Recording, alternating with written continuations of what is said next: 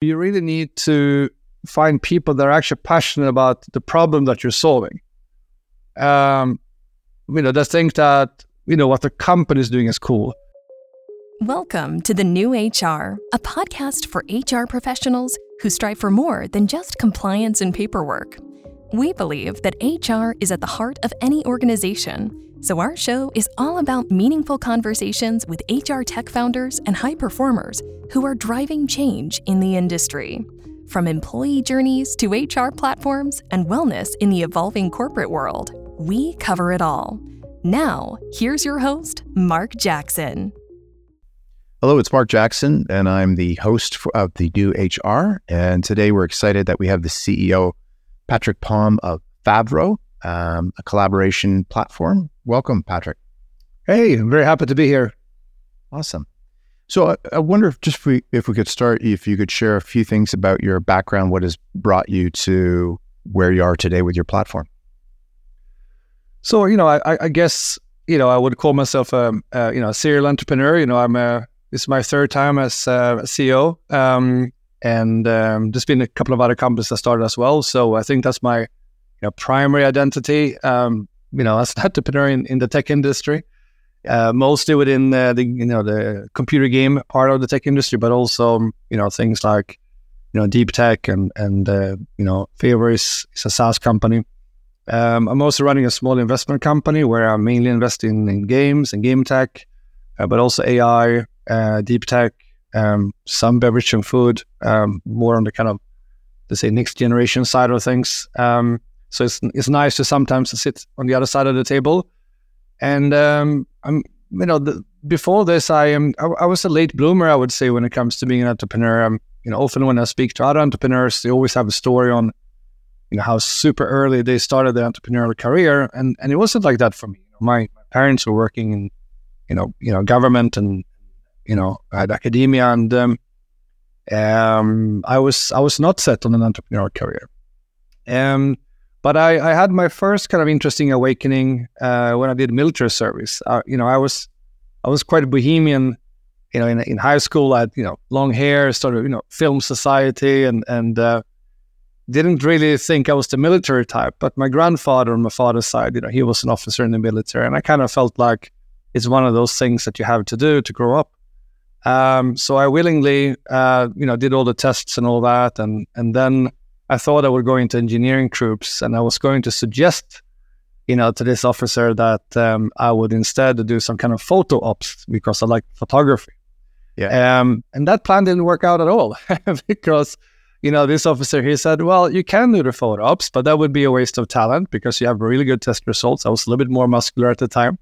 And my head in the right place. So he was like, well, I wanted to be a platoon leader, of this Air Force Light Infantry platoon, and I was like, well, that sounds like it's going to be very cold because it was very far up in the north in Sweden. I was like, am I going to freeze my feet off? And he was just looking at me. He was like, son, that's going to be the least of your problems, So, but I made one of the best decisions in my life. I said yes, and that was a first very true leadership experience, because before that everything was just play, and now suddenly you're like, it's minus 35 degrees Celsius, you have 5 platoons out in the field, they need to be fed, they need to be warm, they need to perform when we simulate battle, all of these kind of things, keeping morale up. It was really tough, but long story short, I came out very good as I graduated as a shared course 1.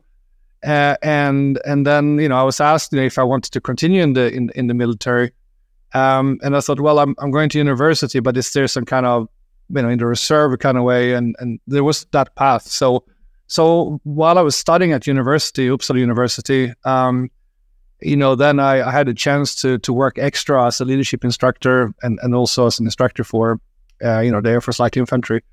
And I learned so much from that. And, the funny thing is that, the leadership principles around a small autonomous teams, far out in the woods, it's not so different from a small autonomous software team who's going to make the impossible, So, I learned that connection I learned later, but I just love the whole leadership aspect of things, both practically, but also I started getting interested in it from a more academic point of view.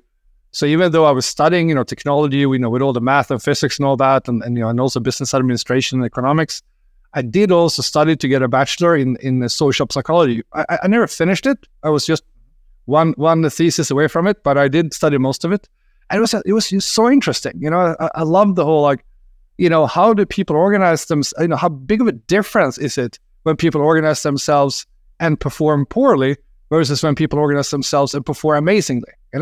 That enormous delta was a huge inspiration. And I mean, later, a few iterations here kind of led me into starting companies that are working with creating, tools that can help, people organize in just a much, much better way. To help teams that are warm. Help them make themselves warm. Yeah, absolutely. So can you give us just kind of a synopsis of what exactly the platform is and who's using the software and is getting the most value? Yeah, so Favro is an enterprise-grade platform for collaborative planning. So what that means is basically that teams in an organization, and in our case, an organization are typically SaaS companies, software as a service companies, or it is game studios and publishers. They can be venture-backed or publisher-owned or on a publishing level, and also some enterprises that just wants to be more agile in how they work. They would be our typical clients. And I would say right now there's a lot of push around kind of game companies, for us, because it's just so much happening in that market. And what they use it for is that they basically plan and organize their work using our platform. So normally they would have before used things like like Jira or Monday or Asana or spreadsheets, and different teams typically prefer different tools. So you might have some engineers, they like one tool, and then you have some people in marketing, they like another tool, and so forth. And what Favro is very, very strong at and designed for is that it really adapts to the needs of each of these teams. So they can actually run things quite differently. So instead of having like many different tools, maybe integrated with Favro, you can use a single tool, and you can kind of like choose whatever way you want to view, the planning. So basically, Favro as an agile tool is very agile in how it adapts to the individual team's needs. So that's kind of like step one of our design principles. The other thing is that what really makes the difference in these organizations is if they can achieve high level of team autonomy, and where these teams are aligning to company goals without the typical micromanagement or the centralization that comes with tools like, for example, Jira. So in Favro, it's a decentralized model, and it allows leaders to be more kind of coaches, more kind of watching flow rather than micromanaging things. So if you take a very easy classic example, you have the product team and the marketing team in a SaaS company or a game company, like live games company, and they're releasing on a weekly basis or maybe even more frequent. Having their planning in sync, if you can have the teams taking care of that themselves, it's amazing. It will bring huge benefits instead of trying to coordinate this, by some managers just dictating. And especially now in the kind of post-COVID era where most teams are working, remotely or partly remotely, no one wants to be micromanaged by Zoom. So, it's if the teams can handle this themselves, and the manager can take more of a coaching role, it's fantastic. It just becomes way more efficient. And then, of course, there's things to this that have to do with not only between these teams, it's also, how you work with externals. So it can be external development. That's a classic case for us. For example, in the game industry, a lot of, let's say, your art production will be from an external company, and you want them to feel more like an extension of your team rather than, throwing, things over the wall. But it can also be things like, working with a marketing agency or recruiter and having them as like an extension of your team. Then, finally, it's a whole management layer. I mean, it's just a fact of nature that, senior managers are typically, a bit more senior, and it means that they're used to tools from yesterday. And now suddenly, you get this like silo between what happens in teams that maybe work in a more modern way and what happens on the management layer. And you want to break that silo and also make that more collaborative. But then, the tools to use, in this case, while using Favro, needs to be something that these managers actually like to use, and where it becomes more of a collaborative effort, between the teams and the management instead of just like top down.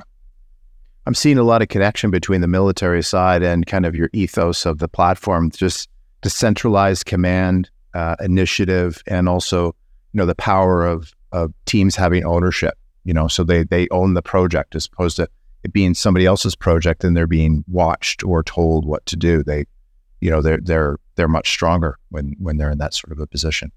Yeah. I mean, what you're describing is basically mission command, which, if you need to operate, behind enemy lines or even not even that, but in tough, if you go back to Operation Desert Storm, very bad weather, bad conditions, units need to operate autonomously.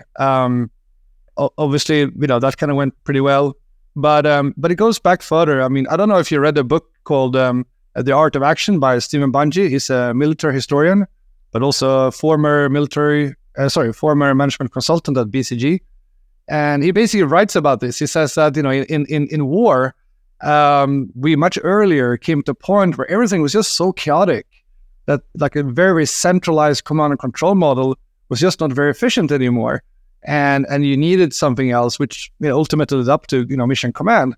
And what he's arguing in this book is that he says, well, business have now come to the same point. It's that everything is just moving so fast, it's so chaotic that, centralized command and control model just doesn't, do it very well anymore. So you need to, adopt a model with, much higher level of autonomy with the teams. Yeah, your team leads would be like the NCOs, the non-commissioned officers out in the field making decisions based on past experience. I have to ask you, sorry, I meant to ask at the beginning, where did the name come from? Just Favro? Special meaning? Yeah. No, it actually doesn't. It's kind of, it's actually a very boring story. We had this great consultant who's also an artist. And our team, a lot of people in our team are former game developers. So obviously, they're very connected to a more creative side of things. And, the team clicked very well with her. And, she had a very, very good process in how she came up with many names and how we kind of had a selection process and, how we figured out that, making sure that this name didn't mean something very strange, in some foreign language. And finally, what ultimately made it, we liked this name, and we also liked another name, but ultimately we thought we could make a much better logo out of this name than the other one. So this is why we picked Favro. Yeah, I got it. Okay, thanks. So, collaboration platforms are, quite competitive industry, and there's a lot of major players. You mentioned them at the beginning. I won't mention them again, but it's a two-part question. The first is, why did you choose to niche down and serve SaaS and game companies? And the second is, I did notice on your G2 reviews that you actually have the highest user adoption in 2023. So I wanted you to give me some background on that as well. Okay, so the first question is a huge question. That's obviously what any of our investors definitely want to discuss deeper, before they made their investment. I'll see if I can break that down in a not too long way. So firstly, if you look, as you said, it's a very competitive market, and one of the reasons it's competitive is because working together online, it's just such a massive market, and I think. We were going towards this anyways before COVID, but COVID definitely, made it switch from that. The natural place where work happens is no longer the water cooler. It is actually online. So what happens? So the relative importance of the tools that you use is just much higher. Before you can be like, we're going to use some Post-it notes and, maybe we do a little bit of documentation and we're fine. But that doesn't cut it anymore. You really need to make sure that you have, your online setup is going to be extremely important for your company. And, one of the main things that, that many leaders don't think about is also that it shapes your culture. If you are choosing tools that are very focused on a very, let's say, centralized way of doing things, well, then your organization is going to be like that. Versus if you're picking, tools that are very highly collaborative, you're picking, let's say, Figma for design, you're picking Favro for planning and collaboration, you have a very collaborative approach in, let's say, how you do with code, then your culture is going to be like that. So most executive leaders, they understand the importance of culture, but they might not yet have understood how much the tools will actually affect that. So I would say that it's just such an enormously large market, and sometimes I make it the comparison to the restaurant business. I mean, people go out and eat. It's like going out. Like eating is a huge market, but it's also ridiculously competitive. But it's not without trends. If you look at, for example, the restaurant industry. There are very strong trends around more healthy food. People might still want food which is fast, but they don't want fast and unhealthy. They want fast and healthy. If you look, for example, you have a ton of apps and food companies, that has to do with the trend around, keto diet. Just to give you one example, that didn't exist 5 years ago. That's like it's a niche, but it's an enormously fast-growing niche. From an investor point of view, it's like super interesting. But you also have like much bigger kind of mega trends that are disrupting companies like, McDonald's, etc. So even in something like huge, like, simply food, the market as a whole might not be growing enormously per year. It probably grows roughly the same as the population. I might be very wrong about that. Maybe it grows faster or slower. I don't know. But taking just very ballpark numbers, roughly like that. But then within it, you have trends that are actually very strong. And it's the same thing for us. It's the whole collaboration space. Obviously we come from the agile background, with agile software development. And that was like a big new thing in the 90s and early, 2000s. But then it became basically the norm within software development. And now it's more about like, how do you do it well? But it's spreading. Every company, I will see ads by, some of the biggest, software enterprises, selling their products, and everyone is going to put agile somewhere there. They're going to be like, this, we will help you make your business more agile, because everyone understands that adaptability to very rapid market changes, that's everything today. So everyone wants to kind of be in that space. Then in some cases, maybe it's more talks than an action. But so what I'm trying to say here is that, there are also within our space, trends within, that huge market that are growing much, much faster than the rest of the market and disrupting the rest. And specifically then about SaaS and games. So if I start with games, well, who doesn't like games? I've been playing computer games since I was a kid. And it's just such an enormously interesting market. And today, it's bigger than the movie, industry. I think bigger than the movie and the game industry combined. And it's just the biggest cultural expression. And also from a financial point of view, it's just way more money in it. So even though the economy is pretty shaky right now, there's still a lot of investment going into, entirely new game companies. So it's just a very, very interesting market to be in. And we always liked, when it's very complex. And if you look at games today, this is where I'm going to talk a little bit about SaaS, is that if you look at a game 10 years ago, you would make the game over a period of time. It's complete, you put it on the CD and you ship it to the market. It doesn't work like that anymore. Today, most games are, live services. So, you make the game, you release the game, but that's just the beginning. That's where the journey starts, really, And you're going to be expected to release new things every week, both when it comes to new, features, characters, other art assets, other content, events, how your community interact. It's highly complex and very fast paced. But the interesting thing is that if I then switch from games, which, if we talk about games as a service, which is basically doing the game version of software as a service, then you have all the other software as a service companies. And, a few years back, we have this, famous, Mark Andreessen quote of, software is eating the world. but today, that already happens. Today's it's like, software as a service is eating software, So everything is becoming software as a service. And what we're believing is that if we can be the leader within, the absolutely most demanding SaaS companies, and game companies are basically a subpart of that because they are, one of the most demanding software as a service company categories.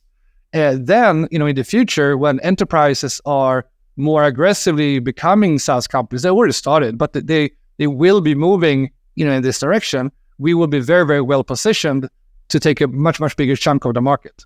Interesting. So you're kind of like at the tip of the spear in terms of, web future, and just think that everybody else will start naturally gravitating towards that area. Yeah. It's interesting thought. Now, how do you account for the incredible user adoption? I actually haven't seen that award on G2 previously. So highest user adoption. So what would you say about that? Like, how did you acquire that? Well, I think, when it comes to all of these, I really like G2 because it's based on reviews by people using the tool, versus with, some other, players out there competing with G2. It's more about, what an analyst thinks, and very often they will gravitate towards, well, who is the biggest? And I think, when you look at our reviews, I think there's two parts here. One part is simply the product, which is, it's a double-edged sword because we also get bad reviews. But the funny thing is that when we get a bad review, typically, they're just trying to send us a signal. They actually normally, because sometimes we contact them, it's like, hey, maybe we can help. Something went wrong here. What's the bug? We can fix the bug. Why did you not find this intuitive? And maybe it's more of a training question. Very often that's the case. So often, when we have a bad review, it's someone who's actually very passionate. And so ultimately they actually really like us, but they're just so frustrated about those things that they do not like, it's, I always, you have to remember I'm from Sweden, and in Sweden we like licorice, and only the Finnish like licorice even more than we do. So I always, but licorice, sorry? Black licorice? Yeah, exactly. And the thing with, black licorice is that it's a candy that it's not for everyone.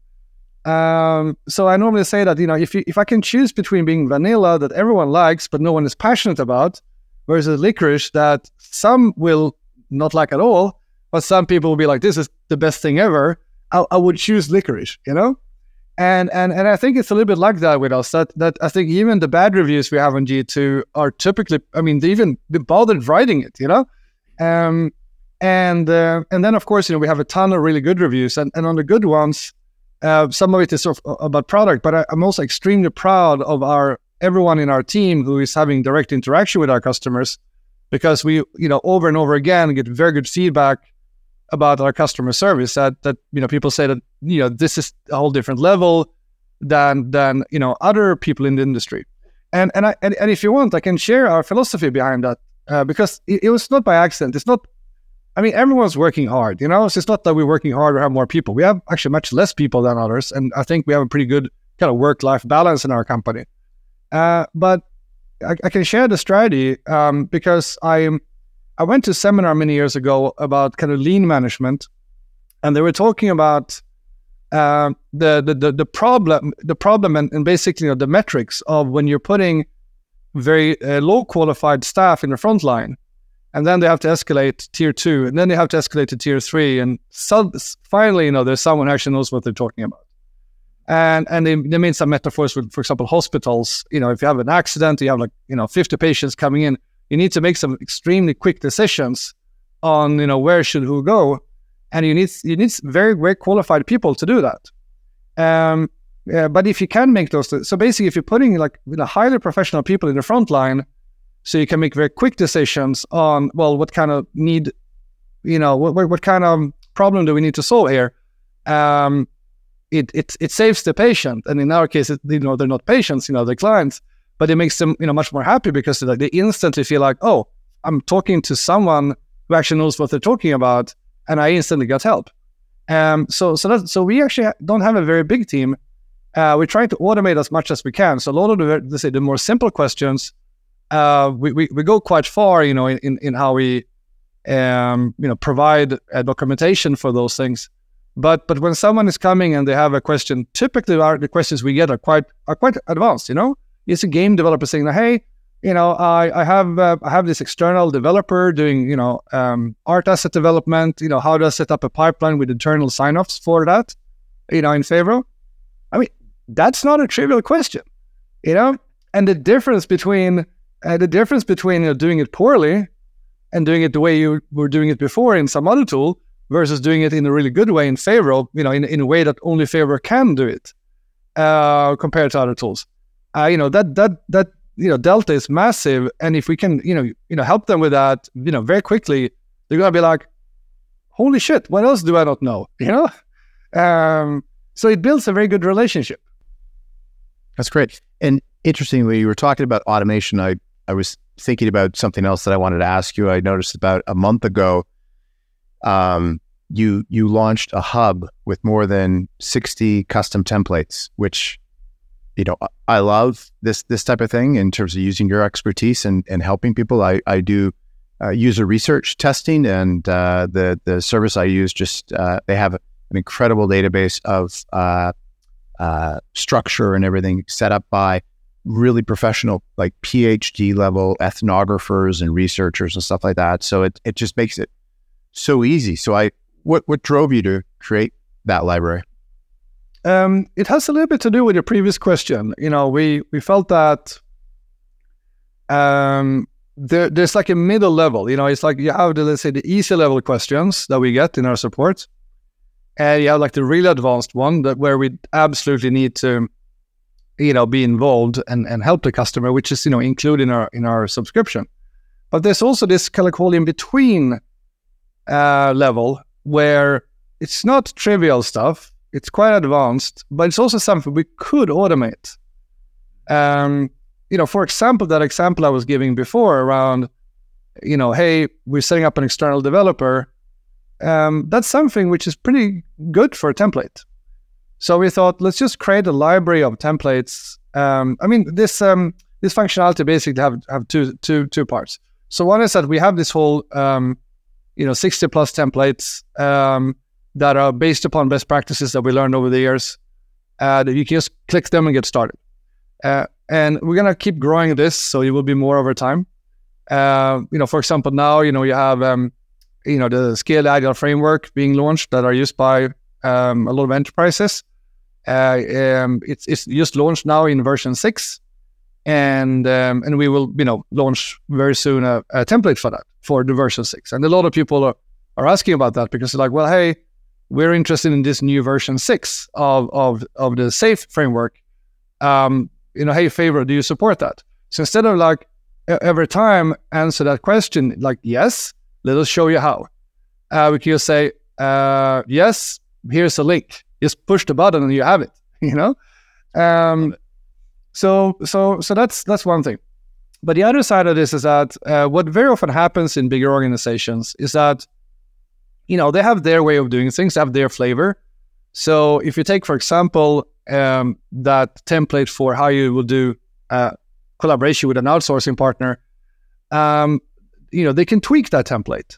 So it becomes their version, and then they can save it as something in their library. So they're basically building their own library. So Company X library of templates, which is very organic. They can keep updating that and so forth. So that allows for a very modern way of doing a product management office. I mean, in the old days, the product management office might be very, let's say, controlling. They might say, hey, this is the way to do it. You have to use this tool, and this is the process you're going to use. And no team really likes that. They're like, well, thank you, but we're actually doing it this way, and it causes frictions in the organization. So what you can do instead is that you can have a more agile product management office that says, hey, we're more like moderators, or let's say maybe curators of how do we get notice sharing between these teams, and we're using this tool called Favro, so why don't you share your template here in our library, and we will actually promote it to the rest of the organization, say, hey, this team, they came up with this really, really good process for how to set up collaboration with an external outsourcer. You can benefit from that. You just need to push this button. It's a much more modern and better way to create knowledge sharing, in an organization. I agree. I wanted to bring up a blog post of yours I read from, I think, late summer of last year, because obviously we're the new HR, so we talk about HR topics as well. So I wanted to get your thoughts on remote work and how to build company culture with IT. Could you kind of give us the high level? Yeah. I also did a really good podcast with the head of IT at Volt. I think he had a lot of really good ideas about that, a very kind of forward-thinking head of IT. So I can recommend that one also. Okay. But generally speaking, I would say that you have to think about it.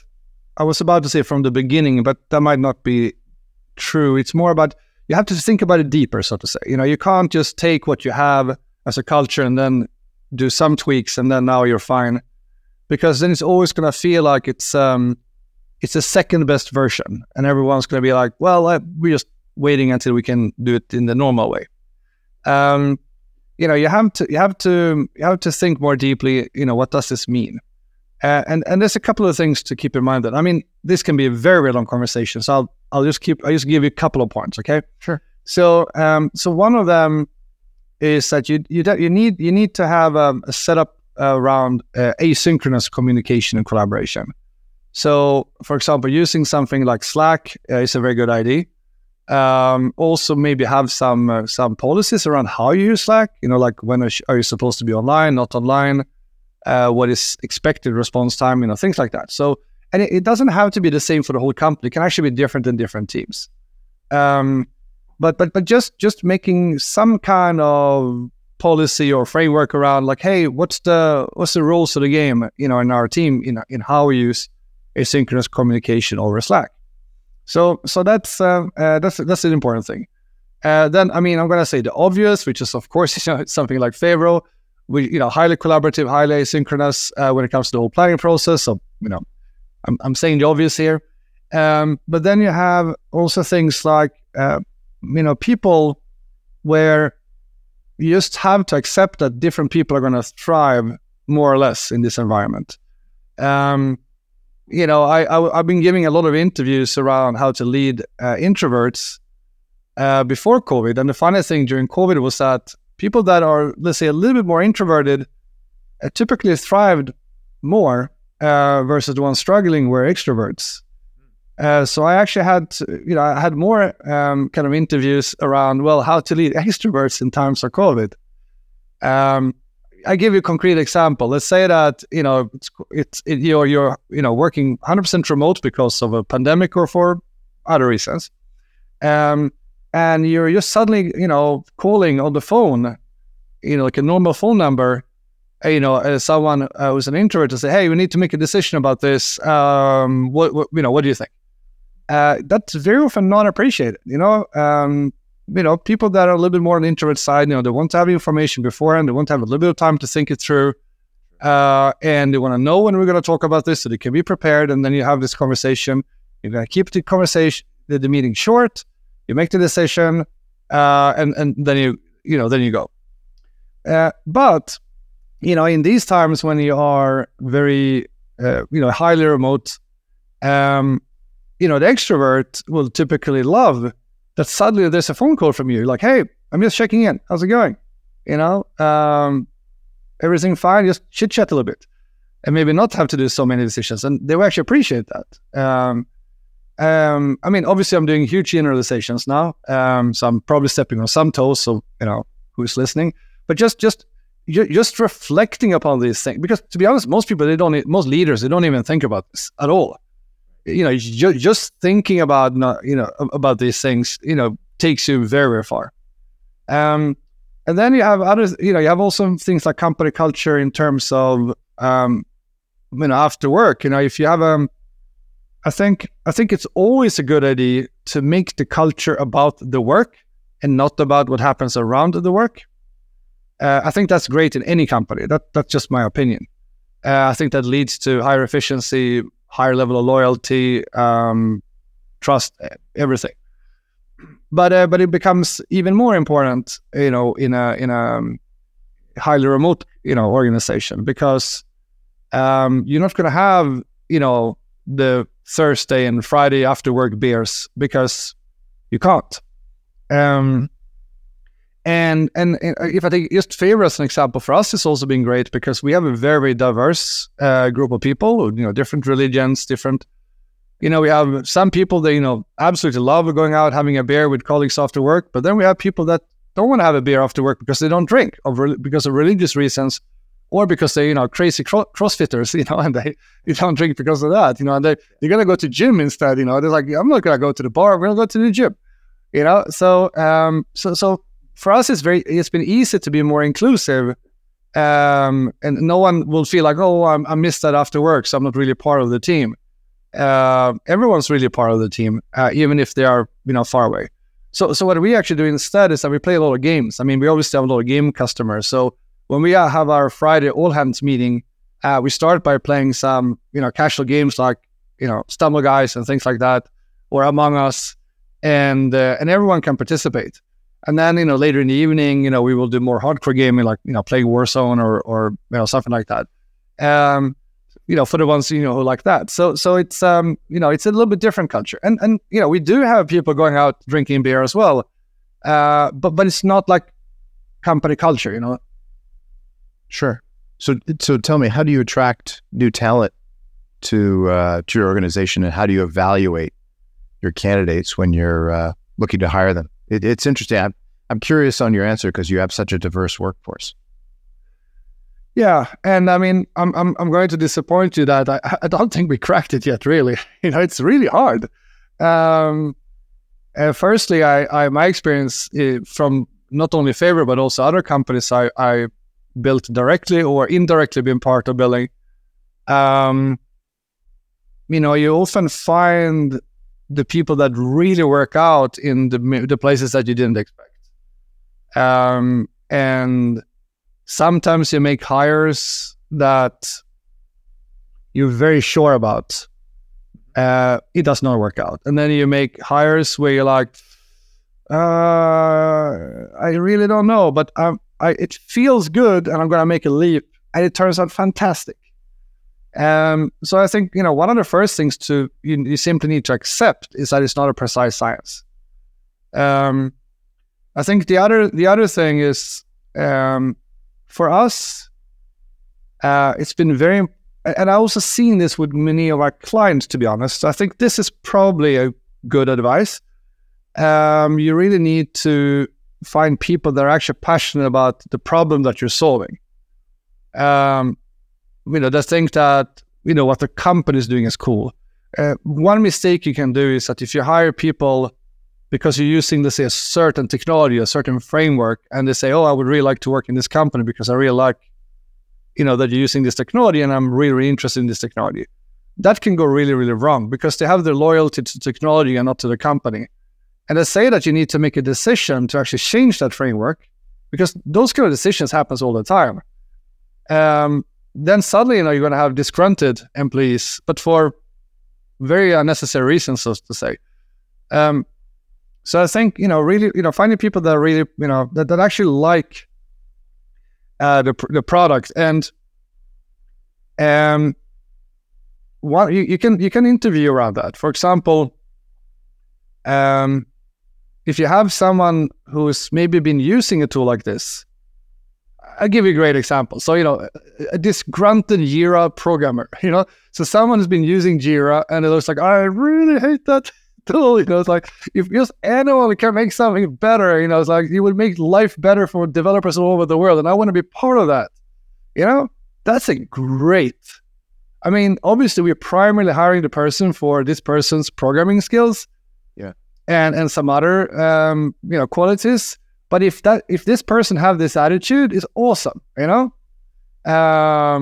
then they're gonna be passionate about what we do. The other thing I would say is that we are probably putting a relatively high emphasis on adding to the team culture. So we do want to have a diverse team, and we're doing a lot of these kind of psychology tests and kind of problem solving tests. And I know it's controversial. It goes in ways. Sometimes newspapers are saying are writing articles around that in a negative way, and sometimes they're writing articles in an extremely positive way. So it's one of those. But we don't use it as a qualifier.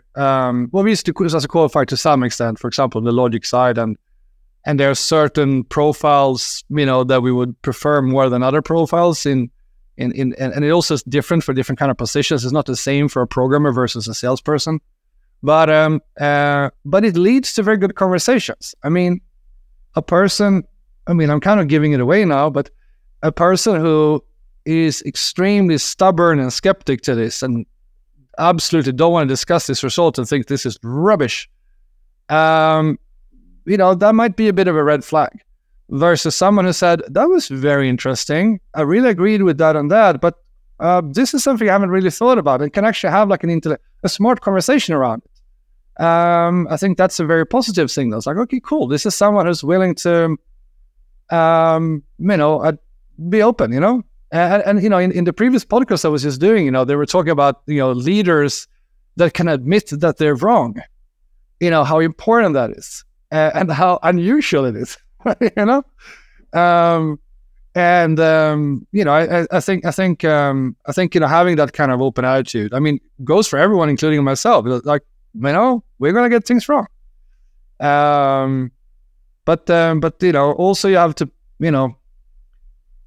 and again, this goes all the way from CEO to, intern, that, you need to admit that you are wrong and adapt, but also you need to have an opinion, because you have the flip side of that. You have people who says, well, I don't know, I don't care, you decide. It's very, very hard to be a team member to someone like that, and also very hard to be a leader when you have people like that in your team, because then everything is your problem. In a highly autonomous team, basically everyone's a leader. So everyone's good. Every person in the team is going to be the best at something in that team. And when you get to the point where that people needs to like speak up and say, you know what, I think this and this and this, doesn't mean that everyone's going to be like, okay, you know best, let's do this. But, it should be the starting point of a conversation. And then, you decide, A or B. But just, having that dynamic is like so important. So, to summarize, you don't want to have people who can never be wrong, but also you don't want to have people who doesn't dare having an opinion. You need balance in between.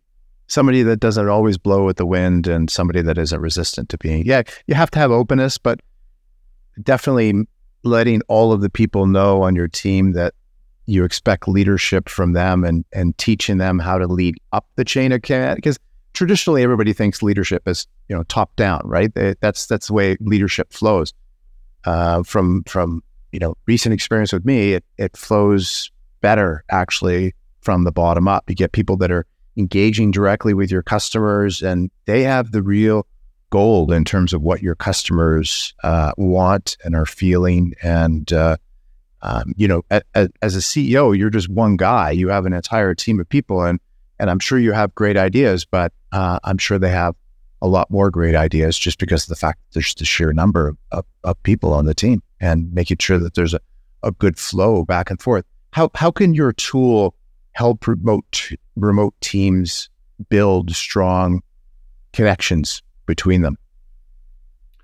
So maybe I can start with something you just said in the previous kind of sentence, as a segue there, because one thing that the previous company I was CEO of, Handsoft, one of the things that the team got really good at, the team they were extremely when my fellow founders and I sold that company.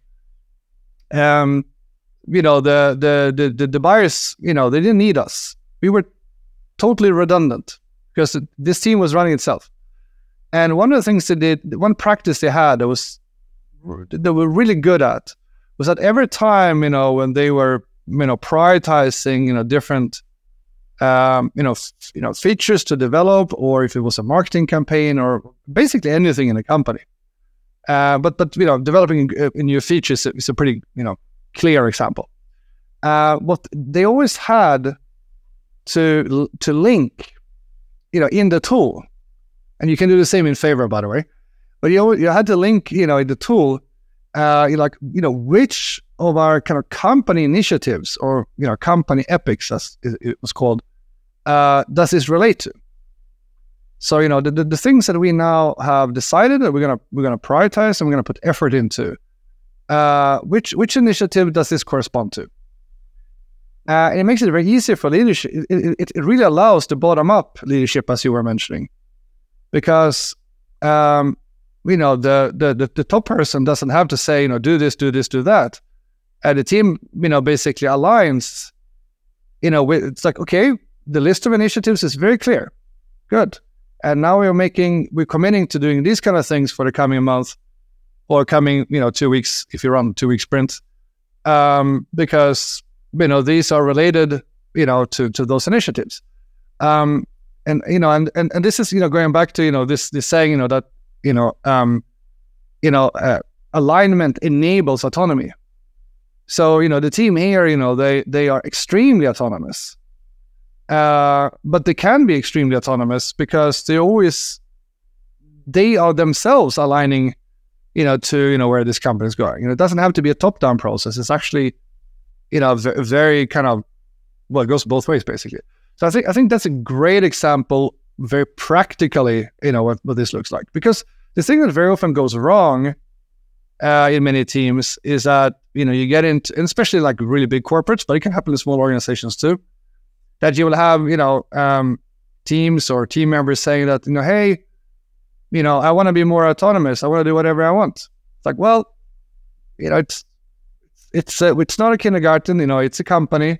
There's actually, there are things we need to align to. And I mean, if you are very good at constantly picking the right things and doing it in the right way, and the right way depends, of course, let's say if it's a game company, it might be around a creative vision.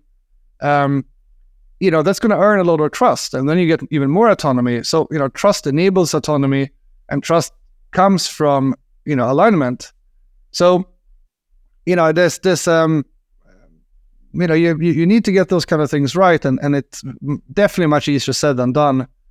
And this is maybe not a very popular thing to say, but it's really not only a question around the leaders you recruit. It's equally a question around the team members you're hiring, because you can have amazing leaders, but it's going to be no use if you don't have a team that understands these things or cares.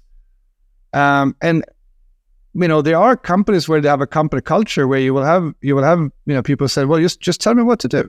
I don't want to. If I need to tell what I'm going to do, I want to be a lead. I want to be a lead and have a higher pay, and also it's a difference between countries here. This comes a little bit more naturally in some countries, like for example Sweden, and the more command and control model works relatively better in some other countries. So it's these things are pretty hard. Sometimes if you do like an agile leadership course, it will be like, okay, self-organizing teams is great. Just let them go and do what they want. It's like, well, sure, you can do that if you have an endless amount of money, but it's actually not the road to success. It's a little bit more complicated. So, that's great thoughts. I kind of wanted to bring it back to yourself. So, obviously, you use your own platform.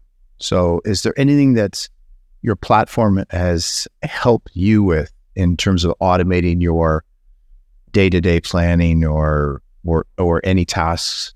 Do you have any examples of how you run things internally? Well, I think the big thing is that both my two fellow founders and I are we kind of, product people at heart. So when we think about these kind of platforms, we definitely think about it as a way to create products in a very efficient way. We think about the very complex process of creating a product. But one of the things that have been extremely helpful, for me, is that people I have around me that are into, people management, administration, marketing, seeing them, being able to use our platform in a very, very efficient way and allow them to be not only super efficient, but, being efficient, by being much more autonomous. If I take, our company, just seeing how product and marketing is collaborating on a weekly basis with, if you ask my teammates, they will probably say that I interfere from time to time and have opinions about things. But if I take a meta view on this and I would compare it to just generally organizations, they are extremely autonomous in how the whole process of releasing new feature. What does that mean in marketing? What does it mean in what we're pushing out to our customers? That whole process is extremely autonomous in our company. And I'm very proud of that. That's something that the tool enabled, and it would look very, very different if we would not have had Favro. It's good to hear that they're autonomous, because quite often, leaders can kind of be roadblocks to things and slow things down. Whereas if people have control, they can work decentralized, the velocity definitely increases, I find. Yeah.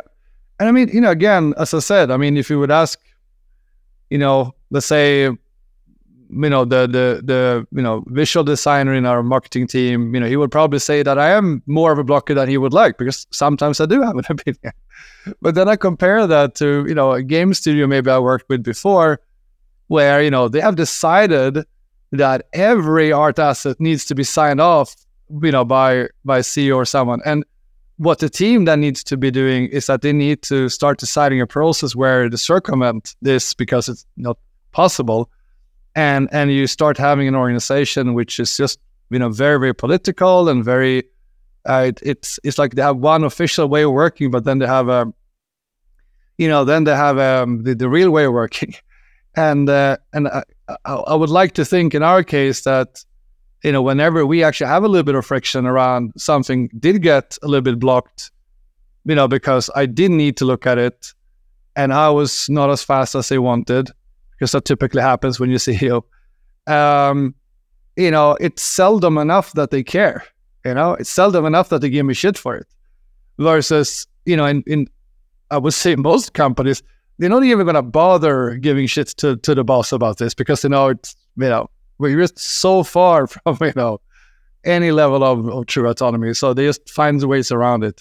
And we can talk about this for a long time. I've seen so many interesting examples. So what can we expect from Favro in the future? So we have some very, very exciting, things to be released soon. I think, one of the areas where we are relatively weak is dashboards, basically how you do reporting. And especially for teams within the quality assurance in game and software development, this is important, but also for other teams. And I think this is one of the areas where we're a little bit weak compared to Jira. So we've been showcasing an early working version of this for several of our customers. And they're absolutely raving about it. They think it's awesome. They want to have the early access. I think, when we release this in the very near future, it's going to be something pretty big. We also have built a very advanced system for aggregation or completion. Basically what that means is that if you look at, you have normally two alternatives with the tools that are out there today. Either it's simply just chaos and siloed. So everyone's using different tools and you just manually have to kind of report some kind of aggregation up, and you end up having, manager administering spreadsheets with that data, or even administrating or putting together PowerPoint presentations. And then you have the other version, which is very highly centralized. So there's a very linear way of doing this that might satisfy on the top, because they we get the report that we want, but the problem is that it doesn't really bend to the kind of agility which is needed in the teams. So it's a big impediment for teams to actually work in a good way. And Favro up until now has been reasonably good at this, but it's been relatively dependent also on setting things up in the right way, where things can be very, very agile. You can have a higher level of autonomy in the teams, but to get the aggregation right, you have to set things up in the right way. And also, maybe actually an even bigger problem is that you also need to have a little bit the right methods for this. You have to be quite progressive in how you use agile methods. If you have too much of a blend between traditional and agile, it's not going to work so well.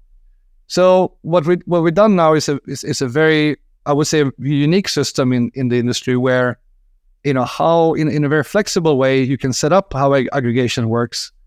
So even if you have some teams that are working in a more traditional way, so they set up their favorite collections, maybe not in a very agile way. They're using it, in a quite traditional fashion. And then you have other teams that maybe work in a very, very agile way. They say that they are both working on stuff which is connected to the same, bigger objective. You can actually create now an aggregation in a very simple way. You don't need any engineers or IT to do this for you, like with other tools. The teams can set this up themselves. So it aggregates up to basically a completion, progress on a higher level. So this kind of whole pyramid of how progress happens. You can make that happen without having to basically code it. You can just, it's like plugging cables together, on the way, and the teams can do this themselves. That's great. Do you have a free demo with your platform? Yeah. I mean, well, firstly, you can use it for free for 14 days. And we have, many different on our website. We have, articles, kind of connecting best practices with the practical examples in the tool. We have what we call how-to classes, which is, very, very hands-on. Here's for example, how do you work with, what does a task mean in a modern work environment? And what does that look like in Favro? And a couple of different flavors. So extremely hands-on, so stuff like that. And then, of course, we have the podcast where we will talk much more on the kind of level that you and I are talking right now, where, I would interview people like, hey, how do you recruit the best talent to a game studio 2023? What's different this year compared to 2 years ago? Stuff like that. On that, just can you share what is different now between 2 years ago in terms of recruiting top talent for gaming? Well, maybe it was bad I said 2 years ago, because that was in the middle of COVID. So obviously, COVID made everything. So maybe an easier comparison is between, now and before COVID. And I think big difference is some of the things we talked about today that, the more progressive companies, they have definitely realized that you need talent. I call it T-shaped personalities, they need to have a depth. They need to have that speciality that you hire them for. But they also, they need to have more of a, wide kind of, breadth of understanding out of things, because that makes it so much easier for them to collaborate with others. So, if you, for example, recruit a programmer, in a game studio, if that programmer has a pretty good feeling for, well, what does it take to make good design? What does, good, let's say, level design look like? What does good character design look like? Also, if they understand a bit of production, it's like, well, what is good leadership, within the team? Instead of just pointing to well, you're the boss, you do it. I actually understand well, how do we lead ourselves in this team? Having, if you have people with those T-shaped personalities, if you have a group of that, you're just going to work so much better together. So you really want to look for that. And I think people that were recruiting didn't, they were thinking more around the depth of the speciality before. Interesting. Well, before wrapping up, I guess I should first say that I love black licorice. Just put that out there. But the question that we ask every guest, just kind of at the end to wrap up, is what do you think the future of the HR and collaboration industry is? And we normally ask 5 to 10 years, but like I always say, it could be 5 to 10 months. What does the future look like from where you're sitting? Well, I mean, I'm gonna state probably the very obvious that everyone's thinking right now, and that is that AI will play a big part. It's just unavoidable. And it's gonna. I mean, there are already many companies started now that are doing some interesting things. But I think if we think 5 years in the future, there's gonna be things that we didn't think about today. Well, someone is maybe thinking about it today and starting that new startup. That's going to do something really cool in 5 years. But I think from an HR point of view, also it's very it's also complicated, because at the same time as we have everything happening with AI, we also have a very, very strong trend in not only in Europe but the whole world around data privacy. And this is very unaddressed question right now. I mean, this is a bomb waiting to explode in a way, because when you start applying a lot of AI to things that has to do with people, you're also getting into territory where it's also getting scary, and certain people are going to think it's very scary, and certain people might not care, and then we will see what the legislators are going to do here. So it's it's going to be a very bumpy road for sure, but bumpy roads are interesting. Yeah. So if everything is just stale and status quo, it's no fun being in that market.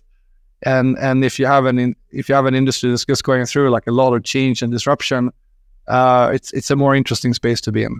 And that's where we grow as well.